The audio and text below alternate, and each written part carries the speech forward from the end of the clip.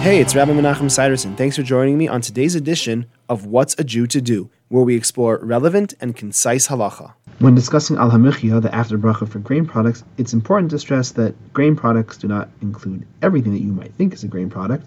The bracha achrona for rice, for example, and any rice product is Borei Nefashos.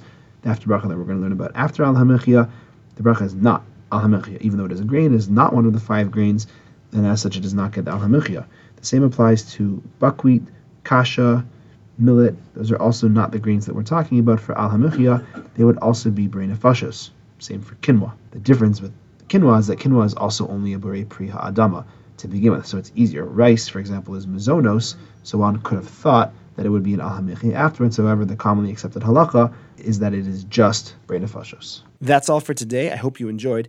If you have any questions or for further discussion, please give me a call. I'd love to hear from you. 303-386-2704. Have a great day.